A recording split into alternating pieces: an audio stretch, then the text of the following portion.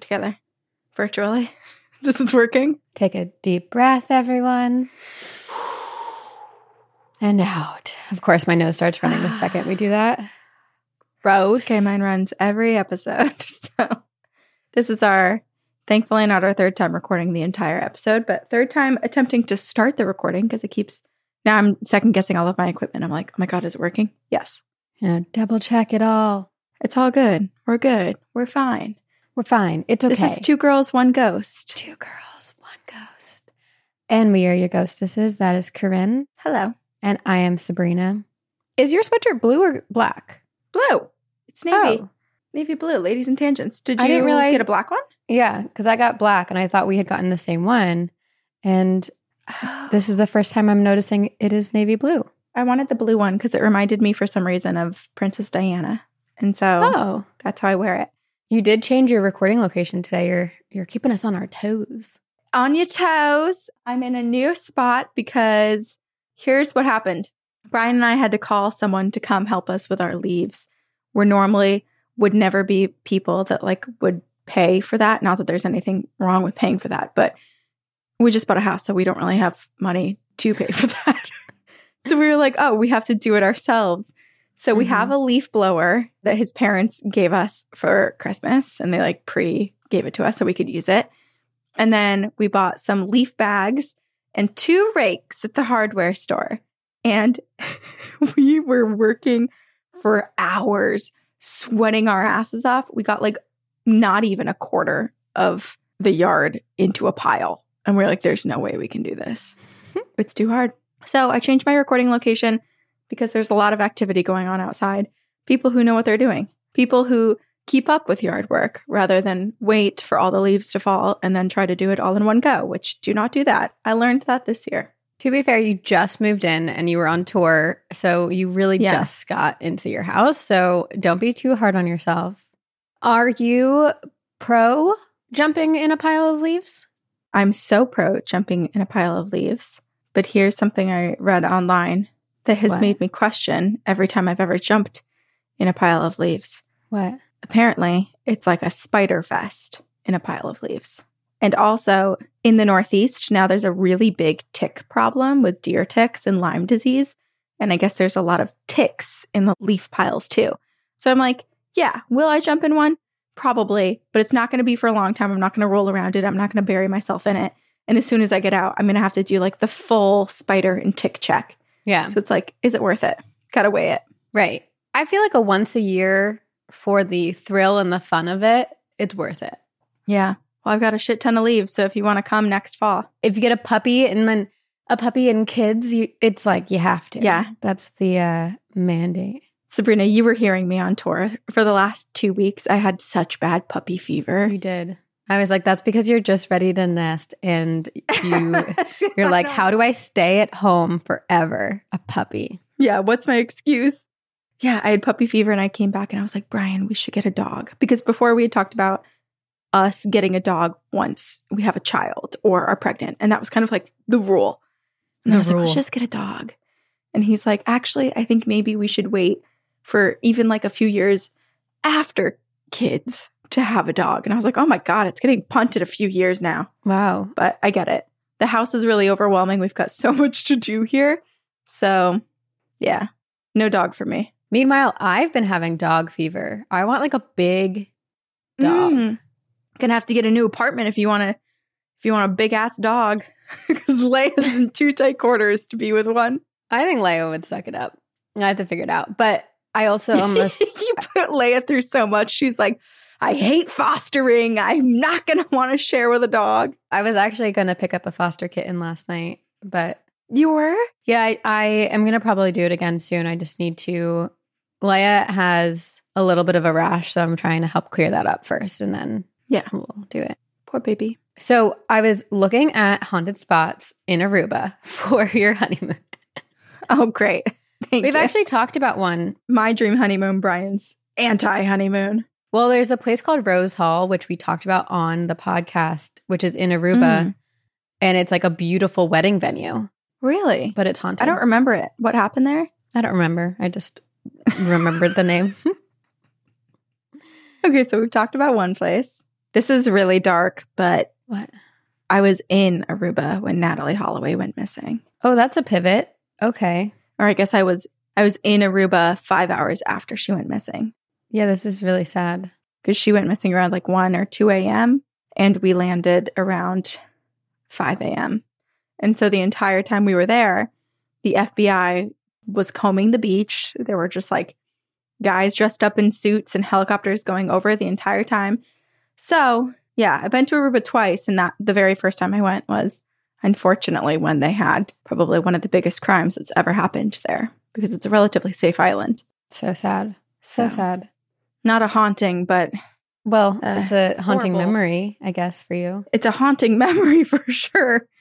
Something a little bit more of a positive.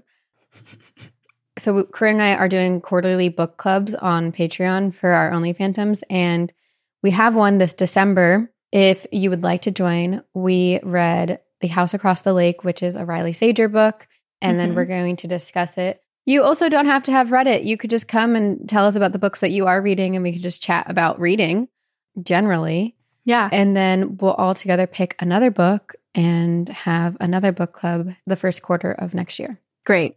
Perfect. Great. Love it. Love the Riley Sager book. I feel like all of our book club books are going to be within the same vein of that Spooky. one. Yes. Yeah. Crack open a Lisa Jewell, all the good stuff. But I'm excited. This will like get me back into reading because I go in really big swings. I've never been consistent. I'll like read 10 books in like 6 weeks, and then I won't read again for 7 months. Are you going to read on your honeymoon? Oh, yeah. Because I'm not planning on using my phone at all. So I'm going to crank through stuff. What are you going to read? Well, I'll tell you, because I have a few books that I have them listed on my Goodreads. But there's a few that I need to finish that I've either started or downloaded. There's a lot. Okay. I need to finish My Sister's Grave, which I had started when we were on tour and still haven't gotten to. I also have All the Light We Cannot See downloaded. Yeah. And Then There Were None by Agatha Christie. It's a great one. I also had that downloaded.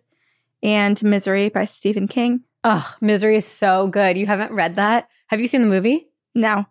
I don't think I've read a single Stephen King novel. Oh my gosh. Misery is a really good quick read. Yeah. And then I have The Great Alone by Kristen Hanna. So those are the ones that I have to go through. They've been on my list forever. And I'm like, okay, now's the time. The Great Alone is super fascinating. It's kind of a slower read, but it's beautifully written and just a very interesting story about Alaska. Yeah. I think I'll like it. I like stuff like that. I really liked it. I love Kristen Hanna generally. Nightingale. Yeah. Oh, are you okay, Lily? Did you hear her? She like burped or like choked? No. Oh God, is she going to vomit on the couch? You eat too fast, little girl? Oh, she was so cute last night. She burrowed under the covers with me and was just like in my arms. Oh, I love her so much. Cute little sweetie. Well, this is a great transition because Edgar Allan Poe also really loved his cat. His cat's name was Katerina. Katerina! Wait, that is so funny. I've never heard that for a cat name before, and it's so, like, you would think more people would do that. That's clever. Yeah, Catterina. Katerina. Katerina. And it was like a gray little tabby that he loved oh so much. And this is going to be another long episode. This is part 2 of Edgar Allan Poe, and we call it Edgar Allan Poe, A Man Haunts. A Man Haunts. I'm going to begin this episode very similarly to how I started last episode, and that is with a quote. I became insane with long intervals of horrible sanity. That's a really interesting perspective. That sanity is more horrible than insanity. Yeah. Yeah. I kind of agree. Yeah. Yeah, to just like live in your own fantasy sometimes. But I guess it really depends on what you're experiencing.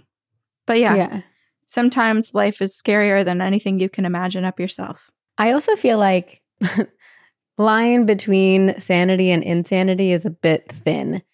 I'm not sure how to tell the difference because sometimes when I think I'm the most sane is what drives me the most insane. Like in my sane mind, I start to think like really existential things that make me feel insane. Yeah, the line is thin. If you go either way, if you teeter a little too far.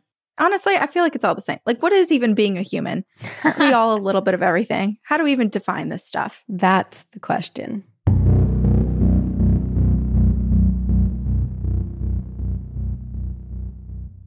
So here's the thing about gifting. I feel like there's a lot of people in my life that it's difficult to gift things to, but I've found a gift that has been so popular, and it is the skylight frame. It's the most personal and thoughtful gift, and you can also personalize it before you give it. It's the skylight digital picture frame. I'm so excited because my sister just had a baby, so it's my first niece, and I'm really excited to get this skylight frame for multiple people in my family, and that we can all have a rotating imagery of Noe and watch her grow up, and have my sister be able to like add photos to the album. Yeah, and if you are giving it as a gift, you can even preload photos before the box is opened. It's also so easy to use. Setup only takes 60 seconds, and you can really effortlessly send photos from your photo roll to the frame with the free Skylight app and your unique email. The whole process is so easy for really anyone of any generation to use. It's also great if you've just commemorated a special event like a wedding or a honeymoon, Corinne. Maybe I'll get one, and then you can just upload all the pictures from your honeymoon for me. Okay. So as a special limited time offer for our listeners, you can get $15 off your purchase of a Skylight frame when you go to skylightframe.com/girls. To get $15 off your purchase of a Skylight frame, just go to skylightframe.com/girls. That's skylightframe.com/girls.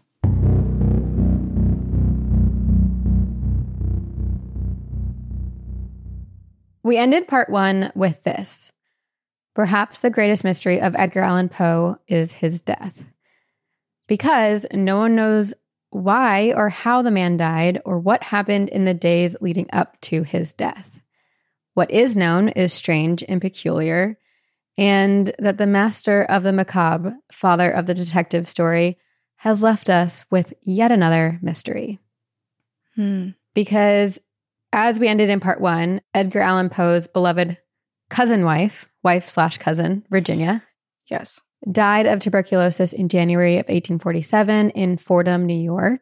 And after Virginia's death, Poe descended into a deep depression, turned once again to alcohol, and was drinking his sorrows away. He traveled quite a bit. He was pretty successful with his writing at this time, but again, wasn't making much money. Like, he was regarded as a great author or writer, but was not reaping in any type of financial success. And probably what success he did have was so inconsistent that it probably didn't amount to much, even if he was paid a large sum at any point.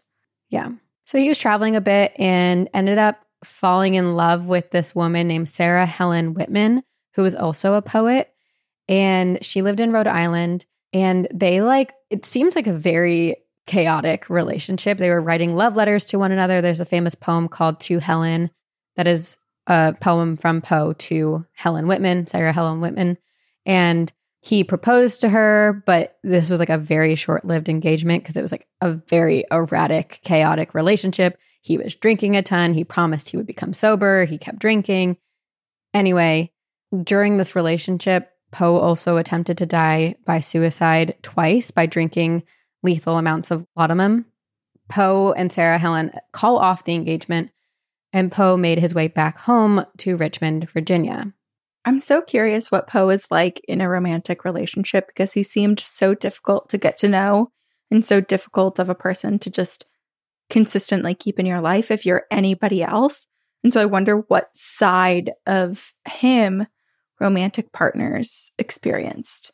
Well, I mean, I really do think there was a lot of love bombing, but also think about his past. He loved his mother, and all of these women figures in his life were dying. I think he so desperately wanted to hold on to women and have that love. Book recommendation. I'm reading the book Attached, and it's all about attachment styles and theories in love and relationships. It's so fascinating. There's 3 different attachment styles. There's anxious, secure, and avoidant. And it just talks about different relationships and meeting each other's needs and everything. Highly recommend. Great read, even if you just want to understand humanity and relationships with friends. It's it goes all kinds of ways. And parents. That's I remember in one of my early psych classes in undergrad, there's an entire month basically dedicated to attachment styles when it comes to like childhood development. Yeah. And so it's also really interesting to see how people interact with like toddlers and their kids and how that forms their attachment style, which they take with them.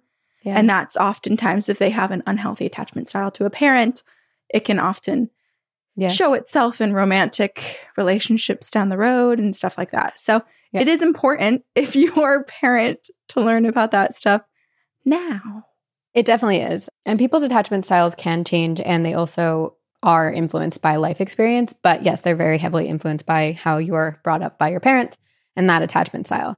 Anyway, in reading that and doing this research about Poe, I'm like, oh, he's for sure like he's got an anxious attachment style. Like he probably wants to keep these relationships so deeply and strongly.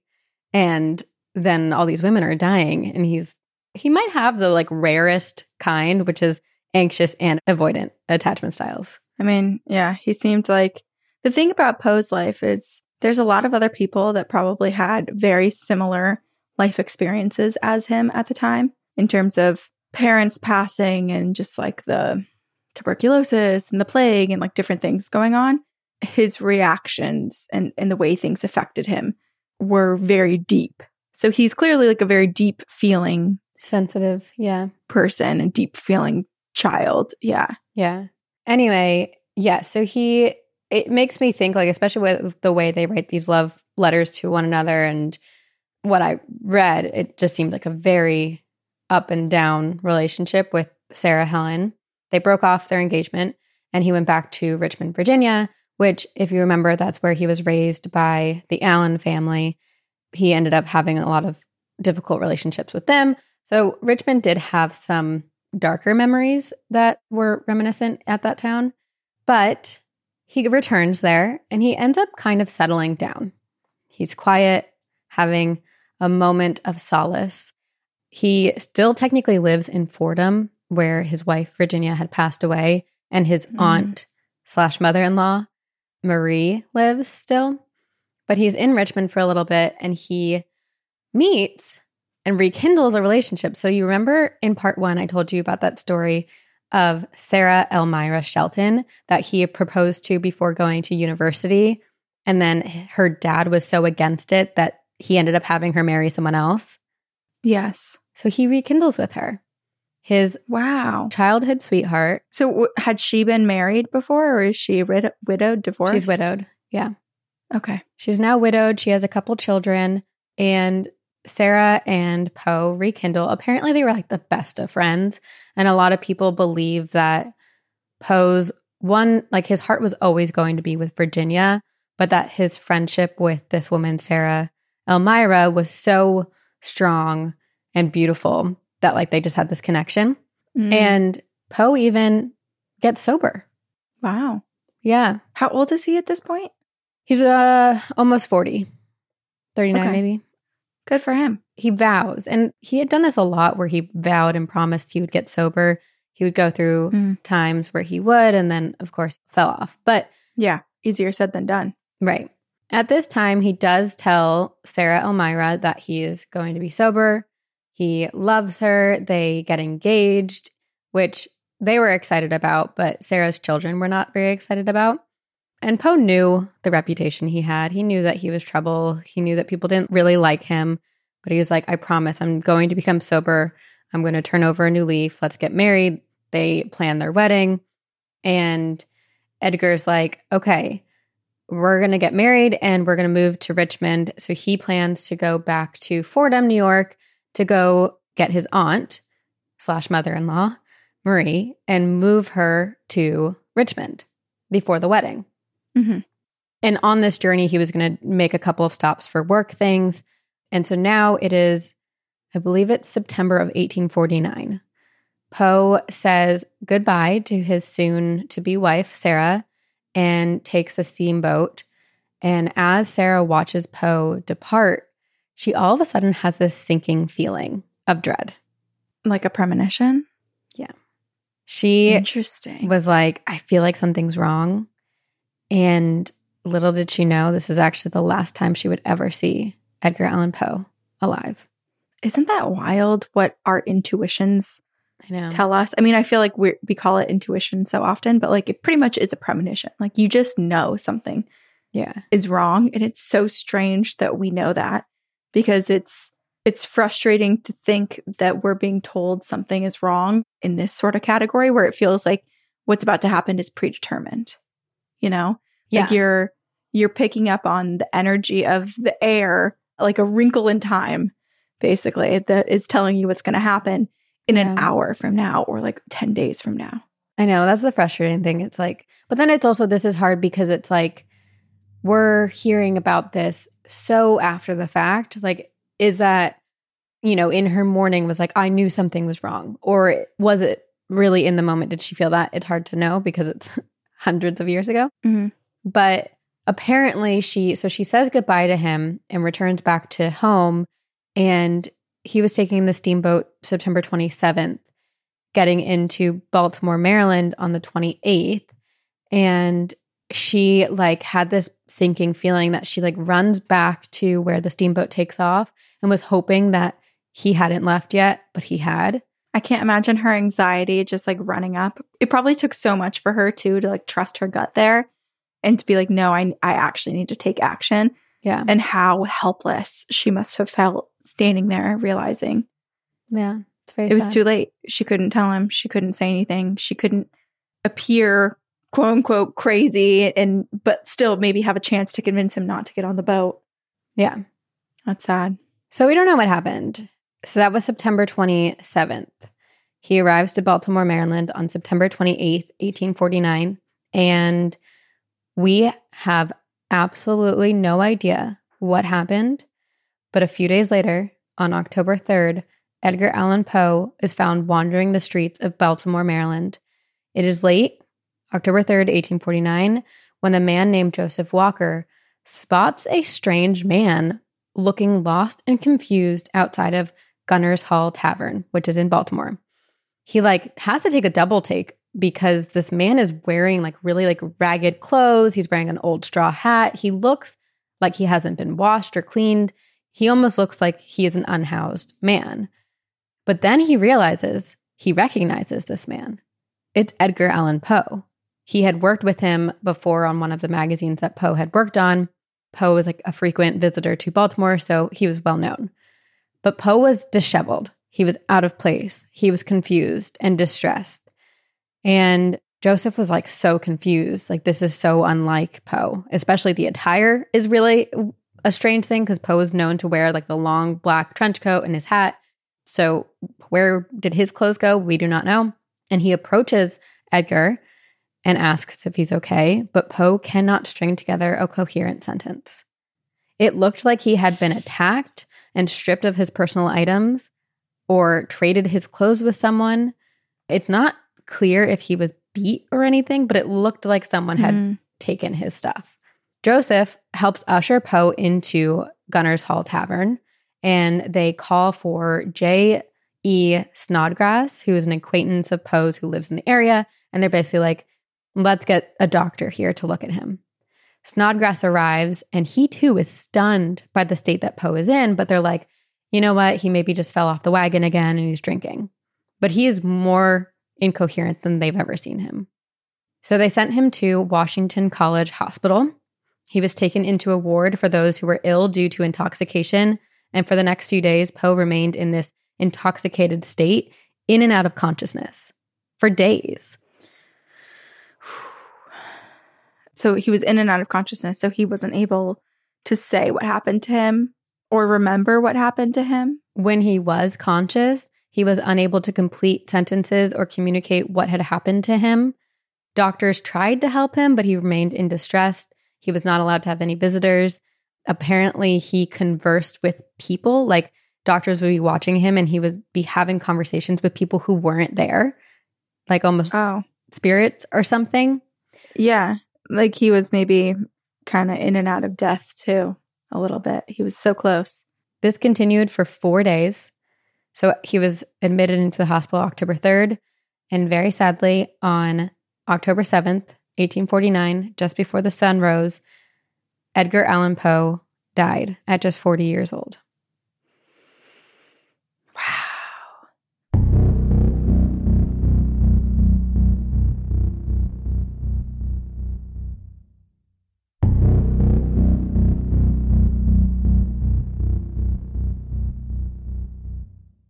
Even more devastating, his fiancée, Sarah, was back in Richmond. She was under the assumption that Poe had made it to New York, had gotten Marie, and was on his way back. She's opening a newspaper one morning and just flipping through, reading through, and then all of a sudden she sees the name Edgar Allan Poe. And she's like, oh, what is this? She reads that he is dead and finds out that he has died by reading a newspaper. Oh my God, that poor woman. Yeah. I can't even imagine. And also the confusion too, because it's not like he died in New York, which is where he was supposed to be. He was somewhere completely different. Yes. So to wonder what happened to him and how he got there and have no answers. And to this day, no one knows. Like, we do not know what happened. He arrived in Baltimore on the 28th of September. He was not seen again until the evening of October 3rd. No one knows what happened in those 5 days. Yeah, that's a long time. Does anyone have any theories? Like, are there no eyewitnesses? There are theories, which we are about to discuss. Thank you for asking. Okay. So, over the years, we've gathered the following. In June of 1849, so before even going to Baltimore, Poe had gone on a speaking tour to raise funds for that literary magazine that he'd always dreamed of making. It was going to be called Stylus. It went really well. He returned to Richmond. He was planning his wedding with his childhood sweetheart, Sarah. He vowed to never take a sip of alcohol again. And as far as everyone knew, he was sober. But it wasn't the first time he made that promise, but everyone had believed that he was not drinking. Mm-hmm. Before he left on the steamboat on September 27th, kind of prior to this, he had gotten cholera during the cholera outbreak and had survived. And so he had some lasting side effects from it that before going on this trip, Sarah was like, let's take you to the doctor just to like get a checkup and make sure you're okay. He goes to the doctor. Pretty much he was fine. So like there was no concerns. It wasn't like, don't travel, you're not well. Right. He leaves on a steamboat that was heading to Baltimore, Maryland on September 27th. And his plan was to then travel to New York to retrieve his mother-in-law, Mary. I believe he was planning to take the train. So he arrives in Baltimore on September 28th and is not seen again until October 3rd. As far as we know, he never made it to New York, as his aunt/mother-in-law, Marie, never saw him. Otherwise, nothing can be certain. These are all just like assumptions. So that everything I just read is what we know. The rest is truly just assumptions and different theories, and people have like kind of come out. But many people believe that Poe was drunk and died due to alcohol poisoning or complications from drinking. It would be one thing for him to be found drunk, but it's another for him to remain in this state for 4 days. Some people have tried to say it was withdrawal or just like he had reached a point where the poisoning was so bad, like his liver failed or something like that. So I don't know. We don't know. His last words were supposedly, "Lord, help my poor soul." Newspapers reported that he died from congestion of the brain or cerebral inflammation, which were euphemisms at the time for death due to alcoholism or withdrawal. So it might be possible. But here's a major, major mystery. All of the documents and medical records from those 4 days that Edgar Allan Poe spent in the hospital, gone. Missing. What in the world? I'm like racking my brain right now trying to even think of who, like, what could he have been involved in for someone to make that much effort to like steal the documents or potentially kill him. Now I'm kind of like someone killed him. Like this was almost like a hit job sort of situation. Yeah. Or kidnapped him. But like what sort of information would he have? We don't know. There is one theory where it was like an attack, but it is just really weird. Even his death certificate is missing. What is the theory behind that? What's the excuse? I mean, it's the 1840s, like possibly bad record keeping. I don't know. But even weirder is like, I think because Poe's reputation of being an alcoholic and drinking was just so known that people were like, of course it was drinking. So people didn't really question it. Mm-hmm. It didn't feel like it was a big murder mystery. So there was no real investigation. there was only one reporter, one, who was like, maybe we should like inquire and find out more details rather than just all of us continuously reporting the exact same thing that we read from someone else's newspaper. Yeah. Actually investigate a weird, mysterious death. Yeah. There were some people who were like, well, what about his luggage? Because when he left Richmond, he had luggage. Where's that? That's a good question. Where is it? No one really looked for it or found it until the end of October. So he dies October 7th. I think they found it at the end of the month. His luggage was found in a hotel next to the train station. And so people were like, well, what's inside of it? Did it reveal any clues? And sadly, it did not.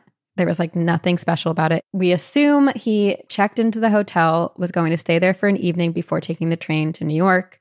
Right. But some people are like, he probably went and got a drink and then just went on this binge. Maybe. That's what a lot of people say. So then there's apparently one of Poe's cousins lived in Baltimore and had gone to visit Poe while he was there. He was basically, through the rumor mill, told that Poe was admitted to the hospital on October 3rd. And so he went to go visit Poe, but the doctor was like, we're sorry, we can't let you in there. He's in really terrible condition. We don't want to confuse him or excite him. And so he kind of like looked in through the room, sees that Poe is in a really, really bad condition, and then decides that the next morning he's just going to bring new clothes and linens for Poe. And when he does that the next day, Poe is in much better shape. Like he is certain that Poe is going to get better. Wow. Okay. And then 2 days later, on Sunday morning, he is informed that Poe has died. Isn't this something that happens, though? Isn't this, I feel like anyone who works in hospice will probably say this. I've heard that a few days before people die, there usually is a big like resurgence of energy and consciousness, and they're having conversations, and it is almost like a little bit of false hope, but there's just, maybe it's just like something in the soul or the body that's like, give them the opportunity to have a couple last conversations. I don't know. But even then, like he wasn't able to have conversations. And I don't know if it was necessarily because he wasn't allowed visitors or what. But anyway, he seemed like he was getting better, and then he passed away. Okay. And Poe's cousin feels terrible because had he thought Poe was going to die, he would have written to and tried to find a way to communicate to all of his family and loved ones. Right. No one got to say goodbye to Poe. Which is, I mean, I understand that the cousin was probably just confused, and it's like, hey, your cousin's in the hospital, go visit him. Mm-hmm. And it's not like you can pick up a cell phone. Right. Exactly. Then and like make an easy phone call. But I am a little surprised that there wasn't a letter written to his wife, Poe's wife. Well, they weren't married yet. So I don't know. Still. I know. His partner. Yeah. Anyway, the communications are so strange. Marie, the aunt / mother-in-law, contacts the head doctor who was there during Poe's death to learn more. She writes him a letter, and it's not until 5 weeks after Poe's death that the doctor responds to her letter and is like, I swear I'm recalling information from my official notes, and refused to write in the letter what the actual cause of death was. So he's like talking around it. He's like, I'm sure you know of the cause of death. It is sad to have lost a man like this. Like, he doesn't say anything concrete. It does also make me wonder if maybe perhaps it was alcoholism, because when someone has a certain, I guess, like celebrity like Poe did at the time, because he was relatively well known, and especially in that area, I do wonder if the doctors were making efforts, or maybe were even paid off by certain people to not outwardly say what the cause of death was, to try to, I guess, like hide it and maintain whatever reputation Poe had in his life. But his reputation was of an alcoholic. And then keep in mind, Griswold, who writes this, who's one of his nemesis, writes this horrible obituary, basically just completely tearing apart Poe's reputation. And it's what everyone believes. Wait, so he got to write the obituary and his biography? Yeah. That's wrong. It's so wrong. It's so wrong. It's so wrong.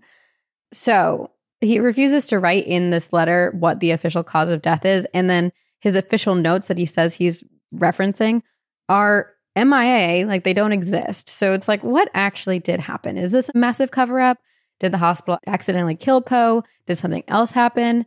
There are so many theories. So the first that most people do accept is that he died of alcohol complications. There are other theories that Poe died of heart disease or epilepsy or syphilis because of like syphilis. When you die of that, like it does cause confusion. So some people were like, maybe that was it. Oh. Or that he had died. Or rabies. Wait, that is a theory. Really? That was about what I was about to say. That's so funny.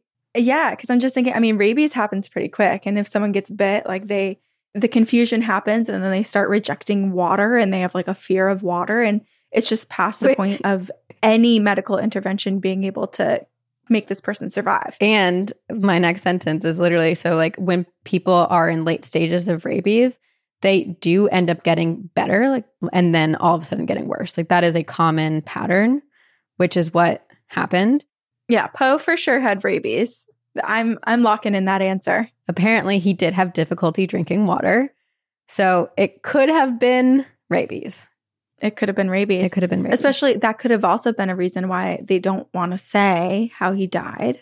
Or they didn't even know how, you know? Maybe they didn't have the diagnosis of that yet. Who knows? And people act pretty scary when they have rabies, too. So I wonder if that was part of like the doctors saying, oh, we don't want him to be confused or too excited, like rejecting all visitors because he was unpredictable in his behavior. So maybe it was more of a safety concern. Right. So that's very possible. But listen, here's one major mystery that we don't understand. Why was he wearing someone else's clothes? What had happened to his own clothes? Yeah, that's true. So there is one theory that there was something more sinister and an attack at play here. Because on October 3rd, the day that Poe was found in Baltimore, there was a big election happening. So in that tavern that he was found outside of was being used as a polling place that day. And during this time, there was this like really kind of terrible thing called cooping. It was an unusual but somewhat common practice of electoral fraud. Basically, what would happen is in an effort to sway electoral votes, this group of people who were working for a specific politician would wait outside of polling places, grab someone, like an unwilling person, attack them, beat them, and force them to vote repeatedly for the candidate that they wanted them to vote for. Victims would be beat, forced to drink alcohol to make them comply, and they would be given multiple disguises so that they could go in and vote multiple times. I mean, Jesus Christ. It seems like a lot of effort. Wrong with the world. I know. It seems like so much effort. And because this did happen, it wasn't the most common thing, but it had happened enough times where they're like, okay, let's put together these different clues, which is one, he's wearing a different outfit that does not belong to him. He's super confused. He's right outside of the polling place. Those three things combined could equal that. Again, the hospital records are gone, so no one knows for sure if he was beaten and bruised or anything that implied he had been beat up. He could have had some internal hemorrhaging in his brain or whatever too that could have caused some confusion. Maybe temporary amount of time in the hospital alleviated some of the swelling and he was temporarily better, and then it just quickly downhill. He died. But it doesn't answer where he was for 5 days. Like no one knows where he was between September 28th and October 3rd. There are no witnesses. No one has come forward being like, oh, I saw him. Yeah. I spent time with him. We don't know. Right. And it's not like the hotel staff was like, oh, yeah, he was coming and going. And then I think Marie, his aunt / mother-in-law, did try to find people who had come in contact with him. And if you remember, the man, Joseph Walker, who saw Poe, is the reason that he brought Poe into this tavern to get him help. Joseph Walker, she finds out that he's the one that found him. She tries to reach out to him, but guess what? He dies of an accidental drowning before anyone can talk to him. This is reminding me of last episode when the one witness died after accidentally being shot by her son cleaning a gun. It's again like this thing because he's such a notorious, iconic human being and he is infamous, like, and because he is the master of mystery, like, are we trying to make a mystery out of something that isn't a mystery? Or is there something bigger at play? We don't know. Yeah. And it's also like, did death just kind of follow him and everyone who he was around and the stories that he was involved in and people who he knew succumb to these unfortunate deaths? Maybe he was unlucky and whoever he touched kind of got a bit of that. Yeah. Or were people just dying left and right back then? I think a combination of both. This kind of seems wild. That in his 40 years, there would be 2 examples of someone who's an important witness in understanding a death dies suddenly, tragically, shortly after that death. Yeah. I mean, it is sad, but I don't think we will ever know for certain the answer. What we do know is that Poe was buried in an unmarked grave at the Western Burying Grounds in his grandfather's plot, because remember, he has no money. So he's buried in this cemetery, the Western Burying Grounds, and a lot of infamous people are actually buried here, but Poe is among the most famous. A couple of years later, his cousin did financially invest in a monument to put above Poe's burial spot. Mm-hmm. But guess what? It was never erected because a train plowed into the stonemaker's shop and destroyed the monument.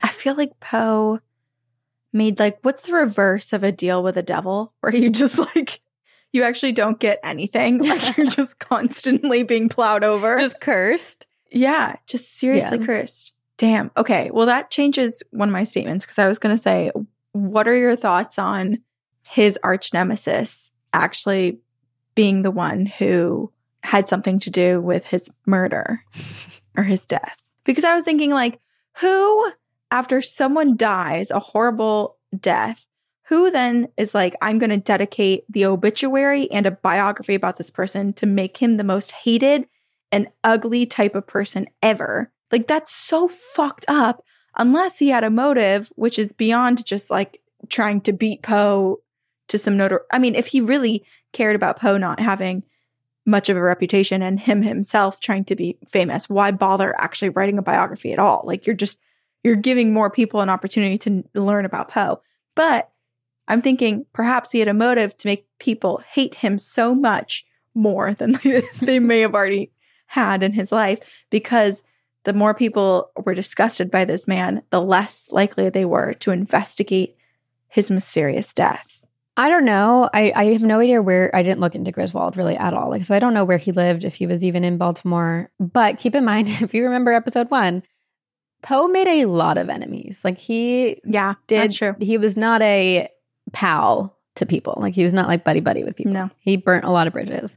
So if it wasn't Griswold, it could have been someone else who wrote a memoir and also tried to degrade his memory. I don't know. It's kind of wild that in English classes, maybe it's different to this nowadays when kids are in school, but I feel when we learned about these literary figures that are historical figures too, we only really learned about just strict facts of their life and then a lot about their writing style and their influence. And I feel that's missing a huge part, which is their personality and how people perceived them. Right. Why didn't we learn that Poe was a dick? That seems important. But also, why didn't we learn about how traumatic his life was? I feel that also feels important. Right, because it was just Poe was orphaned, and then a writer. At this age, he started writing. Yeah. And you skip over the trauma. Yeah. And I don't know. I feel learning about it's when we look at presidents, we learn about the good and the bad. So why don't we? Kind of, but I don't know. I feel I guess now with the internet, we do. Maybe not in school. There's also so much that, with Poe, you could spend your life learning about Poe and studying him. And there are probably Poe experts, similar to specific president experts. It's very hard to know everything about them. And then when someone is in such a famous and the spotlight, things get so warped that it's hard to know what is fact and what has been misconstrued over time. This makes me miss my history teacher in middle school, Mr. Duncan. He was so real with it. He'd tell great stories and he would just be so blunt. And I think he would bring up the things that other teachers strayed away from, which was He'd make you imagine that you were this person and something horrible was happening to you, or that you were the abuser. Oh. And it would stick with you, the history lessons that he taught. He was a great teacher. Yeah. Yeah. R.I.P. Mr. Duncan. Okay, so the family is unable to afford, because they're really unwealthy, like they don't have any money, that they spent this money to make a monument. It gets ruined by a train. No one else can afford a monument or a marker for Poe. So his plot remained unmarked until 1875, when this community of people who were teachers and in the literary world were like, we want to honor Poe. And so they raised money, like truly were collecting pennies to raise money for this. And they make a marker for Poe's plot. People today like will leave pennies on his grave kind of as a offering to the teachers and to the literary community. But apparently his birth was mislabeled. I think they put January 20th when he was born on January 19th. So even still, it's no not one can get it right. Perfect. He's famous in the literary and English worlds, but his life and his history is full of typos. Yes. Nearly 25 years after his death, they do this like grand reveal for his new marker that the literary community has raised. And that doctor who was at Poe's deathbed, who had written Marie and said that, you know, very like mysteriously, like not being concrete and straightforward about the death, he comes to this event and he starts to tell people that Poe was not actually drunk and that alcohol had nothing to do with his death. Intriguing. But he doesn't say what did happen. So it's like, why are you, what's going on, buddy? Are you just now trying to like stir things up? Right. Like, does he know something? Or is he just trying to create a conspiracy of his own? Right. So no one knows. There's probably, I think there's over 26 published theories as to what caused Poe's death. His death remains a mystery. And here's what I will say. To transition to the next portion of this episode, I'm going to go back to part 1 and repeat the quote I said and I started the episode with. The boundaries which divide life from death are at best shadowy and vague. Who should say where one ends and where the other begins? Because when Poe left this earthly realm, he does still remain. His presence lives on through his literary works, and his spirit lingers and is present at many different places on Earth. The first oddity that feels quite paranormal, and also so very me in essence, and calls back to the way we started this episode, Katerina, is the legend of Edgar Allan Poe's spirit animal and his cat. So his cat, Katerina, was several states away in Fordham, New York, with Marie, and on October 7th, when Poe died, somehow this cat intuited and knew that Poe had died and decided that she could not live on without him and died on the very same day. Oh my gosh. Oh, this is beautiful, but so sad. Mm-hmm. It's like, it's just reminding me of all those posts that people put on the internet of like dogs going to their owners' graves and not leaving them for a few days. It's so sad. It is so sad. But hey, he had a very loyal pet, a very loyal friend who loved him unconditionally. Yes. Maybe the only thing / person / soul that did. And as I read this, I said it to Leia and I looked at her and I said, would you do this? And she just didn't respond. So TBD. Stay tuned. Okay, another strange thing. So the woman he was engaged to, Sarah Elmira, remember he was engaged to a different Sarah before that, Sarah Helen. Mm-hmm. So she was very interested in spiritualism and was deeply infatuated with Poe during his life, in awe of his writing, deeply inspired by his work. It almost felt like that relationship. I think there's one letter where Poe writes how he loves her because she loves him. Like she loved him so much and he loved that feeling, so he loved her. Wow. Yeah. But so she still loves him. Despite their engagement being called off, she's actually one of the like leaders to trying to rectify his name and kind of call out Griswold and have this movement of defending Poe and kind of actually truthfully telling his story. But she also is into spiritualism and tries to communicate with the late Edgar Allan Poe through seances. And she holds these seances in her own home. There was a point in the 1860s where she was so convinced that Poe's spirit was coming through that she hired a medium to move into her home and live there full time so that they never missed any of the attempts that Poe was making to communicate with them. Whoa. How very Houdini of her. I know. Another poet / spiritualist, her name was Elizabeth or Lizzie Doughton, was adamant that she was able to channel poetry directly from the spirit of Poe himself. So she would like say poems and be like, but this is not mine. This is the work of Poe's. Of course, hard to verify if it actually was Poe's spirit. But there are a couple places that it really makes sense that Poe's spirit appears. Like the cemetery where he was buried, the old Western burial grounds. Legends say Poe's ghost wanders here, but there are also some mysteries. Okay, so remember how they finally made this monument for his burial plot? This is like 25 years after his death. They're like, okay, let's put it on above his burial ground. But then when they're about to do that, they realize there's this church being built kind of on the cemetery that would block sight of Poe's burial spot. So they decide to actually move him. So they exhume his body. And as they are doing that, they're like carrying his coffin. Poe's bones, his decaying body, falls out.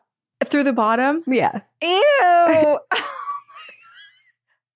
Oh, God. What do you do? Do you think everyone stood there in shock, or do you think one person was like, it's okay, and just started picking up the bones?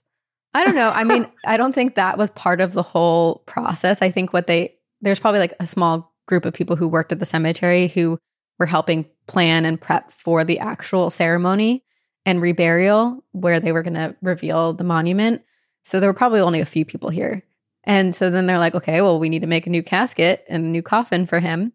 And instead of getting rid of the old one, they start to sell pieces of it off for a high price. Wow, that's kind of fucked up. And here is the birth of the goth movement. There was someone who loved Poe so much that she purchased 2 pieces from his coffin and fashioned them into a cross and wore it around her neck, which became a massive symbol of the goth fashion movement. I'm actually kind of surprised that Zach Bagans doesn't have anything like this in his museum. I know. Well, maybe he doesn't know. He would go after. I wonder how you verify that it's actually his coffin, you know? I have no idea.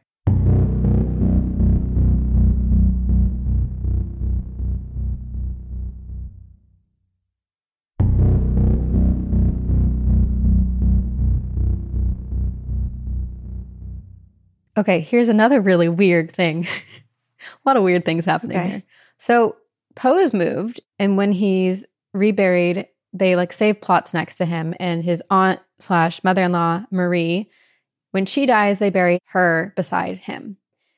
And then all these people who like really love Poe are like, well, his one true love was his cousin wife, Virginia. She should be moved and buried beside him as well. The only problem is, remember, she died in 1847. She was originally interred in the Bronx, and a couple years after Poe's death, developers actually decided to build over this cemetery, so they moved all the bodies. And no one was really there to claim Virginia's body. So guess what? This man who loved Poe and actually is one of the men who started to write like a real biography of Poe, like a better, more justified one. Yeah. He takes Virginia's body. And so all these people are coming together like, oh, where's it like for safekeeping until they know what to do with Virginia because he knew no one was coming for her? Or was it to possess Virginia just like Poe did? Because I feel like although it seems like a wild move, if you know this body is just basically going to be abandoned and lost to time since no one else is claiming it and you have the opportunity to, like maybe I would do the same thing. I don't know. Yeah, I mean, I want to say that there were good intentions because he did love Poe and he really wanted to help. Like maybe he learned that Virginia's body was being exhumed and no one was claiming her. And so he was like, I'll take her for safekeeping. But like, it is weird because this was before people were calling to bury her next to Poe. And this is where it gets weird. So finally, this group of people are like, where's Virginia's body? We want to bury her next to Poe. This guy is like, I have Virginia's body. Where did I put her? He doesn't remember where she is and then finds her a little bit later in a box under his bed. Okay. I mean, just disturbing all around. Ew. Okay, never mind. I take back all of my, maybe he had good intentions. Maybe he did, but like, I don't know where to put her otherwise. Like, did he, I don't know, a cellar? A shed? Like, why wasn't it his first thought to be like, oh, we should bury her next to Poe? You're right. Why was his thought, let me store her under my bed? He just wanted her to sleep with her every night. Right. To feel close to her. Oh, poor Virginia. But nowadays, that girl went through so much. Virginia and Marie are resting beside Poe. Many people have actually reported seeing Poe's ghost walking around the cemetery. There is a shadowy figure in a long black coat seen quite often. But there's so many people buried here, so it's hard to like know for certain who it is. I think people just want to say it's Poe. One woman once saw a man that resembled Poe so much, like she saw his face, that she was convinced that there was a Poe impersonator at the cemetery. And so she goes to like the staff working there and is like, do you guys have a Poe impersonator here? And they go back out to the cemetery and the man is gone. But this is amazing. So there is a legend of the Poe toaster. Excuse me, what? For over 70 years, on the morning of January 19th, every year, there is a man, a human man, who appears in all black. He appears the exact same day, always wearing all black since 1949. He wears a black fedora and a black scarf that hides the features of his face. He carries a walking stick and slowly strolls into the cemetery every year in the early morning of January 19th, which is the birthday of Edgar Allan Poe. And every year he leaves a bottle of cognac, which is Poe's favorite drink, and 3 red roses upon the grave of the late and beloved literary genius. He places them there, he stands, he tips his hat, and leaves. It is the same every year. Except for 1 year, this man left behind a note, and it said, Edgar, I have not forgotten. It was left unsigned, and to this day, no one knows the identity of this man. There was a letter left in 1998 that said, the tradition has been passed on to the next generation. Okay, that's what I was going to ask. I was like, it's not still happening, is it? Because if it were, and it's the same man, that guy's a vampire.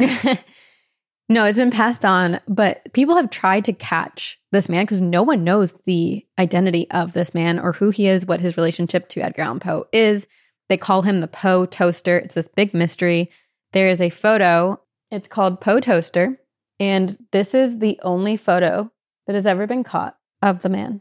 Oh, he looks young in this photo. I think that was back in the 90s. I don't know why I was picturing like an old man. Anyway, in 2006, a group of people tried to find him. They literally like staked out the cemetery and tried to chase this man down, but he got away.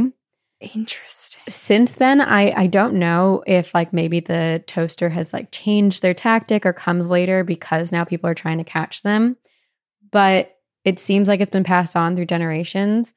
Then in 2015, I think people were having trouble finding him, or I think he maybe stopped coming because people were on to him and he needed to change when he came. I don't know. But in 2015, the Maryland Historical Society decided to elect a new Poe toaster to continue the tradition. And their identity of the elected official is always to remain a secret. I love this. What a great way to keep on a tradition. Yeah. And that's fun to try to become that. The Poe toaster. Yeah. The Poe toaster. It does make me so curious, though, who this person was, especially the I haven't forgotten or whatever that I have not forgotten. Said. Yeah. Like, what have you not forgotten? Makes me wonder, because it could so be someone who's like, who maybe Poe showed a great kindness to. And it's like, I haven't forgotten the moments that you were great, despite what people are saying. And so I'm like here to honor you every year on your birthday. It could be a complete stranger who's just a huge Poe fan, but it's also like, what if there's just some big secret? What if it's like the family of the doctor? Yeah. I don't know. Anyway, that mystery maybe will never be solved. Again, another mystery. But Poe's spirit is also known to haunt the city in which he died. Baltimore, Maryland. The Edgar Allan Poe House in Baltimore, Maryland was once home to Poe, his aunt, and his cousin wife, and it has been turned into a museum, and it houses many artifacts that once belonged to him.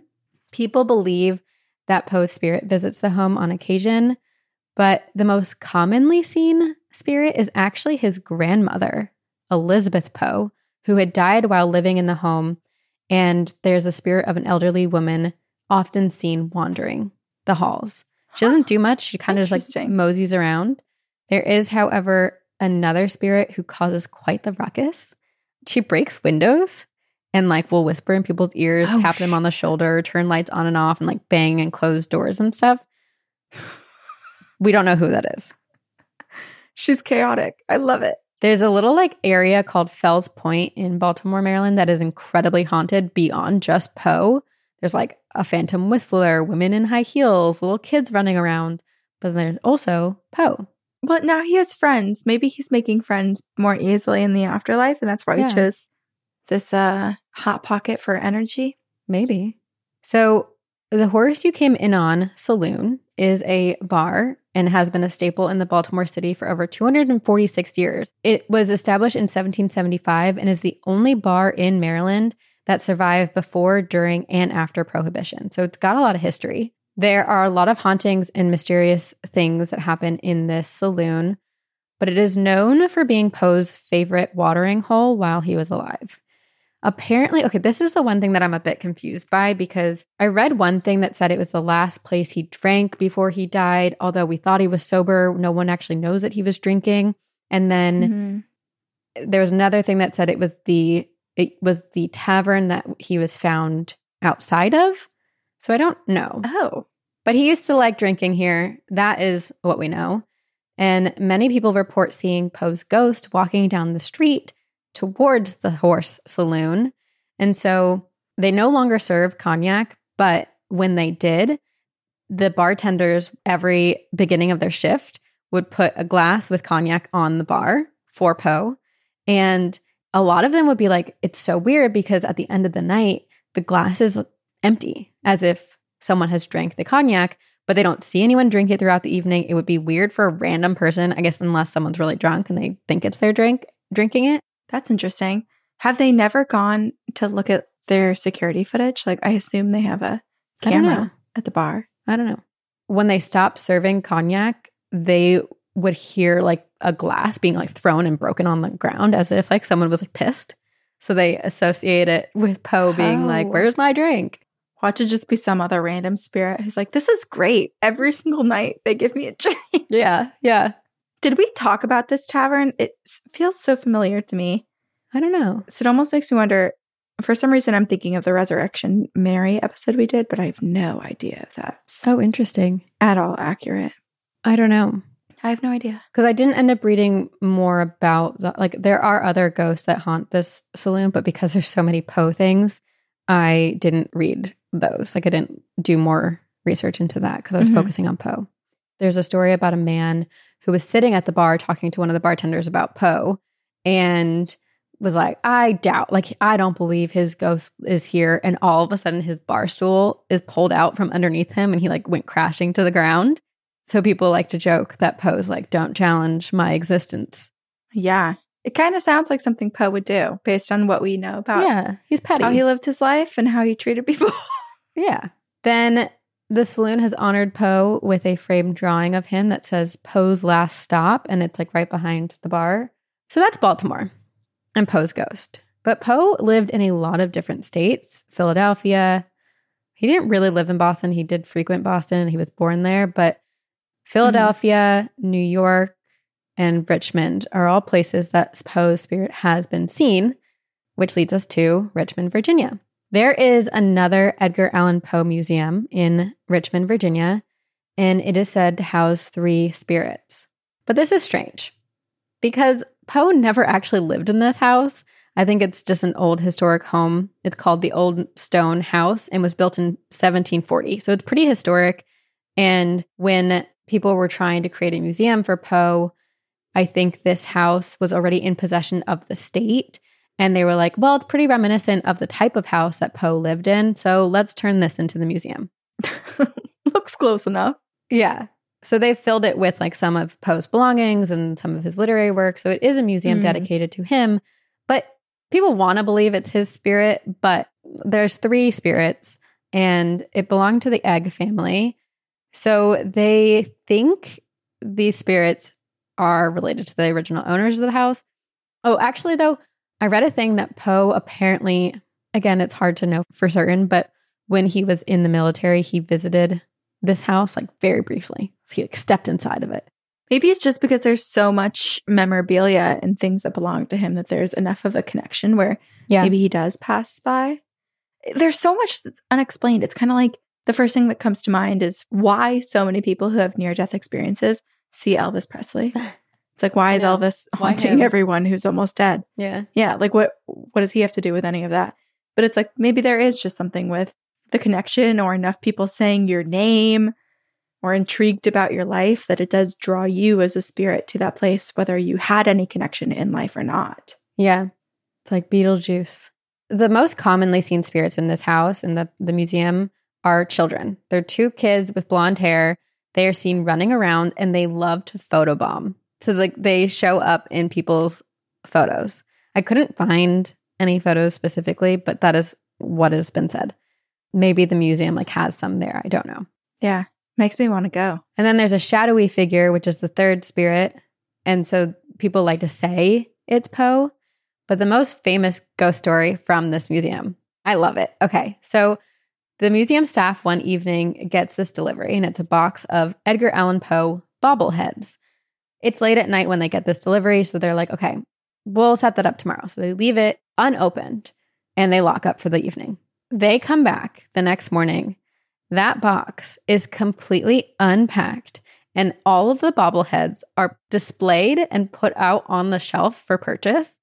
And whatever happened, whoever did it, it never triggered the motion alarm that they have at the museum. So it just suddenly happened, like in a blink of an eye. Did Poe's ghost do it? Who knows? Yeah, I guess that's one way to be like, is this right? Should we be selling bobbleheads of Poe? And then the answer is yes, because clearly he's ready for these suckers to go home with people and for people to buy them because he's putting them on the shelves if it is him. Yeah. Stuff like that also makes me question timeline glitches, like glitches in the Matrix too, where it's like, did someone else set this up? Like an employee set this up and there was just like this weird like glitch in the timeline where we're missing in this timeline someone doing that, but it did happen at some point. Yeah. Yeah. I don't know. People like to think that Poe liked the bobbleheads and was like, ooh, look at this, and put them all out. But there is one last place, and it is actually the last place that Poe ever lived. It's the Fordham Cottage in New York. It was the home that he was planning to go to retrieve his mother-in-law, Aunt Marie, before moving to Richmond and marrying Sarah Elmira. It is also the home that his cousin wife, Virginia, and his cat, Katerina, died in. It's also the place that Poe wrote his last and final story before dying. And the home is now a museum. And this is really sad. So I don't know why I kind of laughed, but it's very sad. So his aunt outlived everyone kind of in the family and had no money. She had this house and Poe didn't make money. There was no money coming in even after his death. And so in order to feed herself, she would sell off furniture and items in her home. So when she finally passed away, there was very, very few pieces of furniture left in the home. It has now been refurnished, and then the few pieces that were left are still there. One of those things is his desk, where he wrote many of his infamous pieces. I'm glad she kept that, because that could have easily been one of the highest sold items, that she had. But clearly it was sentimental enough that she was like, nope, I'm going to hold on to this. His cat, Katerina, would sit on his shoulder as he wrote. Like a little parrot. Like a little raven, a bird. Also, there is the bed in which his cousin wife, Virginia, had died, and a mirror that is cracked. It's interesting because when they found the house and retrieved the house after Marie's death, they were like, why did she keep this mirror that's cracked? And they think it had a lot of sentimental value. And to this day, people catch the image of a woman passing through the mirror. So it's either Virginia or it's the aunt who has some connection to it. Interesting. People they believe they see Virginia's spirit, but she's very shy. So she like will wander around in a dress, but like try to avoid being seen. Yeah. Again, there's some hauntings that happen, not necessarily of Poe himself, but people are like, it could be Poe. It is the last place he lived. He also loved his wife so much, like maybe he visits. There are so many hauntings, as you can tell, where Poe haunts all over the world. I absolutely believe that the man who bestowed upon us the great murder mysteries and the gothic horror tales, he has haunted us once more, but this time in spectral form.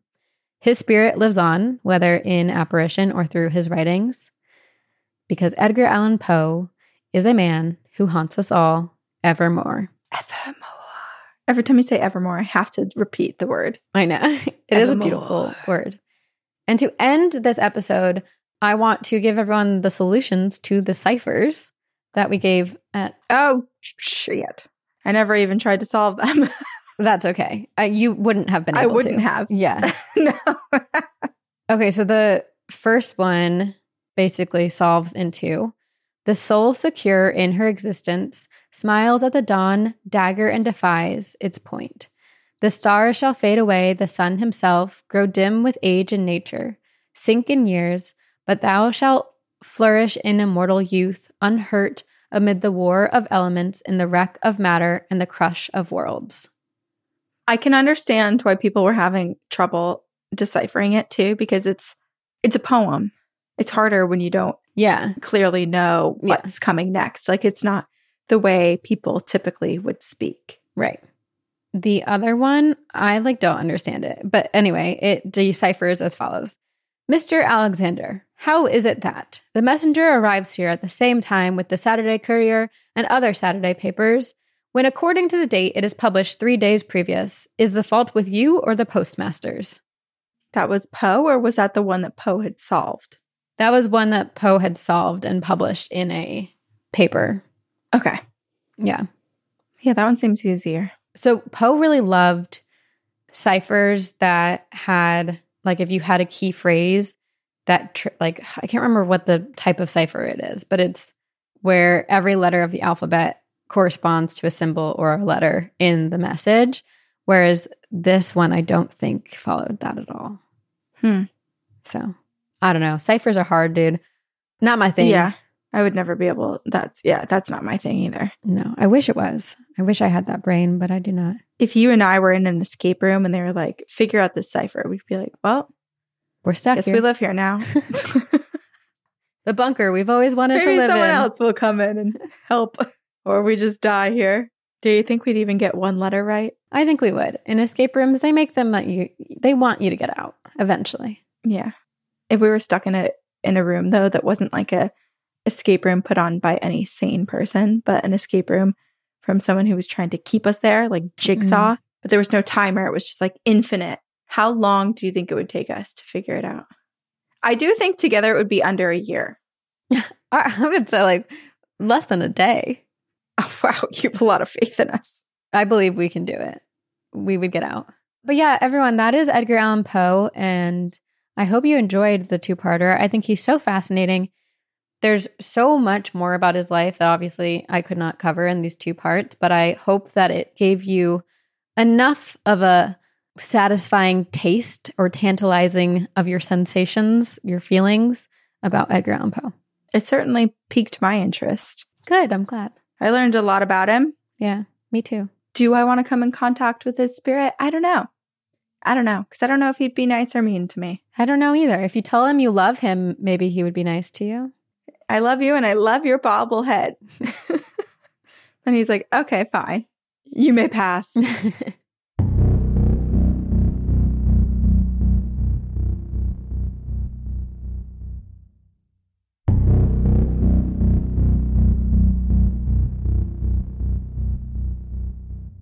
Okay, I have an email, and this one I picked out.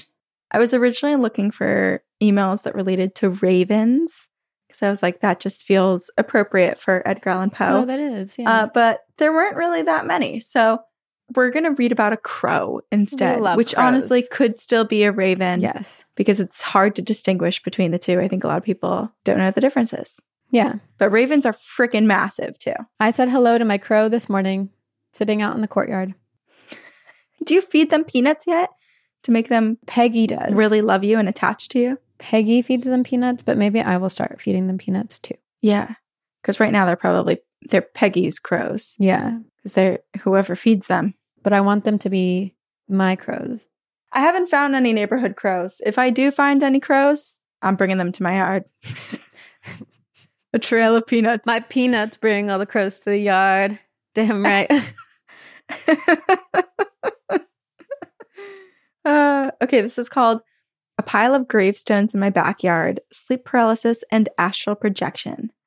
Hello, Ghost says. Hello. Hello is how it's spelled. Was recently turned on the podcast via Morbid. Woo, woo. Love all you spoopy, conscious, woke, quirky, special ladies. I wish for a scary sleepover with all of you. I've resonated with your podcast so much because as much as I find listening to true crime so important and interesting, I have many more experiences with the other realms. Ooh. I have a few, so feel free to pick and choose. I'm going to just read everything in this email because I think it's very interesting. Where to start? My family built the home that I grew up in and am currently living in 1999. I was 7. The road the house is on was constructed and changed because of our house being built. We all remember there being a small graveyard up the road consisting of maybe 5 headstones. There's this really cool gravel pit across the way owned by an old-time farming family, and they gave us permission to walk dogs, explore, etc. on their land. My sister and I, way later in life, connected on the fact that we always felt like someone was watching over us. I had one time experienced sleep paralysis as a kid where an entity just came in and lied down next to me on the bed. I was scared and I tried to scream, but I couldn't. The spirit didn't seem that threatening, though. Just laid down? Fast forward. No. Just laid down. And then you're paralyzed and you can't say anything. Nope, don't love that. Fast forward 22 years later, I moved home after living in Portland, Oregon for 8 years. I was so happy to be home, and for nostalgic reasons, ventured over to the gravel pit with my chunk muffin of a dog and came upon a huge pile of gravestones. At least 100. A huge pile? Dating back to 1804. Men, women, babies, young children, just in a fucking pile. I had this overwhelming feeling that this was not right and that these people had been disturbed and that they wanted acknowledgement. I did some research and found out that these gravestones were taken away from multiple different graveyards that were still selling plots. My theory is that the owners were reselling plots after finding that they had no existing family to reclaim their bodies. That's so messed up. Are you kidding? It is. Jeez. Ew. That night, after discovering the stones, I fell asleep on the couch. I heard the front doorknob turn and someone walk in. Thought it was my sister or my mom, and I tried to call out. Of course, realizing that I can't, I'm now in sleep paralysis, which has happened a lot and I'll get into in my next story. But I feel a presence enter the room and I could tell that this presence was standing over me. I looked up and there's this little boy, naked, just staring at me. He wasn't threatening or scary, just truly curious. The word curious still sticks out to me looking back on this experience. He was Black, which really stuck with me because I'm from way up in northern Michigan and it's predominantly a very white area. This little boy's life was cut short.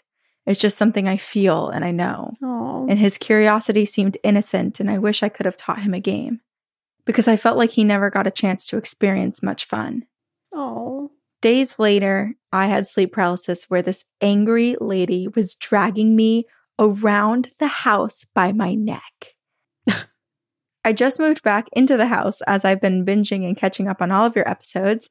Definitely had the realization that listening to y'all opened some shit up. So we'll see what happens. Great. But on to my second story about astral projection. Woo-wee. Woo-wee. Woo-wee. Where to start with this one is even harder. I was 21 and recently moved to Portland from Chicago, and I was definitely going through some big consciousness transformation and was feeling very connected. I went for a run and I realized that this crow had been following me. skipping from light post to light post. I finally turned around, made eye contact with it, continued on my run, and then I heard the whooshing wings coming towards me. The crow tapped me on the top of my head with its wings, flew up to the post in front of me, and then just stopped and stared at me. What? One of the coolest things to ever happen to me to this day. Later that day, I laid in bed writing a grocery list for the 2-week cleanse that I was about to do, and all of a sudden, everything was spinning, and I thought that I was having a seizure, and I heard 2 voices saying, "She's ready. She's fine. No, she's scared. Let's not." Hearing those voices, a thought crept into my mind. Could this be what I think it might be? And boom, I flew out of my body. My mom has had out-of-body shit when she was pregnant with me, so I had an inkling. I saw myself. I saw the room. And when the experience started, it was daylight. So I decided to test it and see what I could do. I smacked the wall, surprised to see that it was solid. I played a game of slow trampoline on my bed. I fell down on my butt and then slowly floated to the ceiling. I started laughing because I'm like, this is real? This is actually happening? Then my surroundings changed. The dimensions got dark and scratchy, kind of like a static TV with orbs. I got scared and was able to wake myself up. And for weeks after that, I couldn't sleep without being sucked in. And it seemed to get darker and darker because I was a new traveler. And entities can identify travelers who don't yet have control. Therefore, they feed on their fear. Ugh. I wish I had the energy to go into detail about my experiences with the demonic realm after that, but I'll send those another time. In order to sleep, I had to have a whole ceremony. Crystals, sage, candles, all the works. I said, look, I'm very grateful to have this experience of astral exploration, but I only welcome it if it's within the light planes. I need to sleep. At this time, I need all of y'all to leave me because I literally just need to sleep. Yeah. And after I said that, nothing ever happened again. I think my spirit guide who was saying, no, she's scared, was right. Thankful for the other spirit guide to believe in me, though. Wowza, I've never written those experiences down, and I know I'm leaving a ton of details out. See you on the other side, or maybe in the astral plane. From Nikki. Nikki. Okay. It's so fascinating that the same day, the crow, that experience is so cool. It's interesting that it's the same day that Nikki was able to travel to the astral plane. So it feels like there's some connection. Because before that part of the story, I was like, was the crow trying to warn Nikki about something? Or was it trying to protect Nikki? But maybe it was like a spirit guide being like, today's the day. And a little like crow tap. Yeah, almost like a sign. You're in. And kind of just like testing where Nikki was in that day. It was like a temperature check. Like, are you going to feel like this is a cool and witchy and kind of eye-opening experience getting tapped by this crow? Or are you going to react really strongly and be scared? Because if you're scared, then maybe today's not the day. But if you think that this is some sort of open spiritual intervention, then maybe it's time. I love that Nikki's astral body first thought was, let me jump on the bed. So fun. Yeah. It's also so interesting that touching the wall, it was hard. Yeah. You know, like I would think you could almost, I don't know, I feel like it would be like putty, like you could push into it and then kind of just like float through it. But that's interesting. It seems like you actually do have to open doors and continue through life sometimes the way that it is. My astral experience, I definitely had to open doors. Like it was still like following the same rules, but my body was not physically like 3D. It was more spiritual.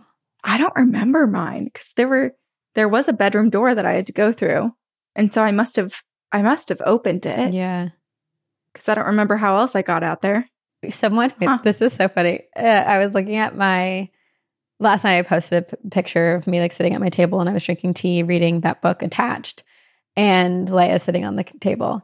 And I posted on my story and someone we went to college with responded, so are you like a full-on witch now? And I was like, that is the best freaking compliment in the world. I need to know who it was. That's so funny.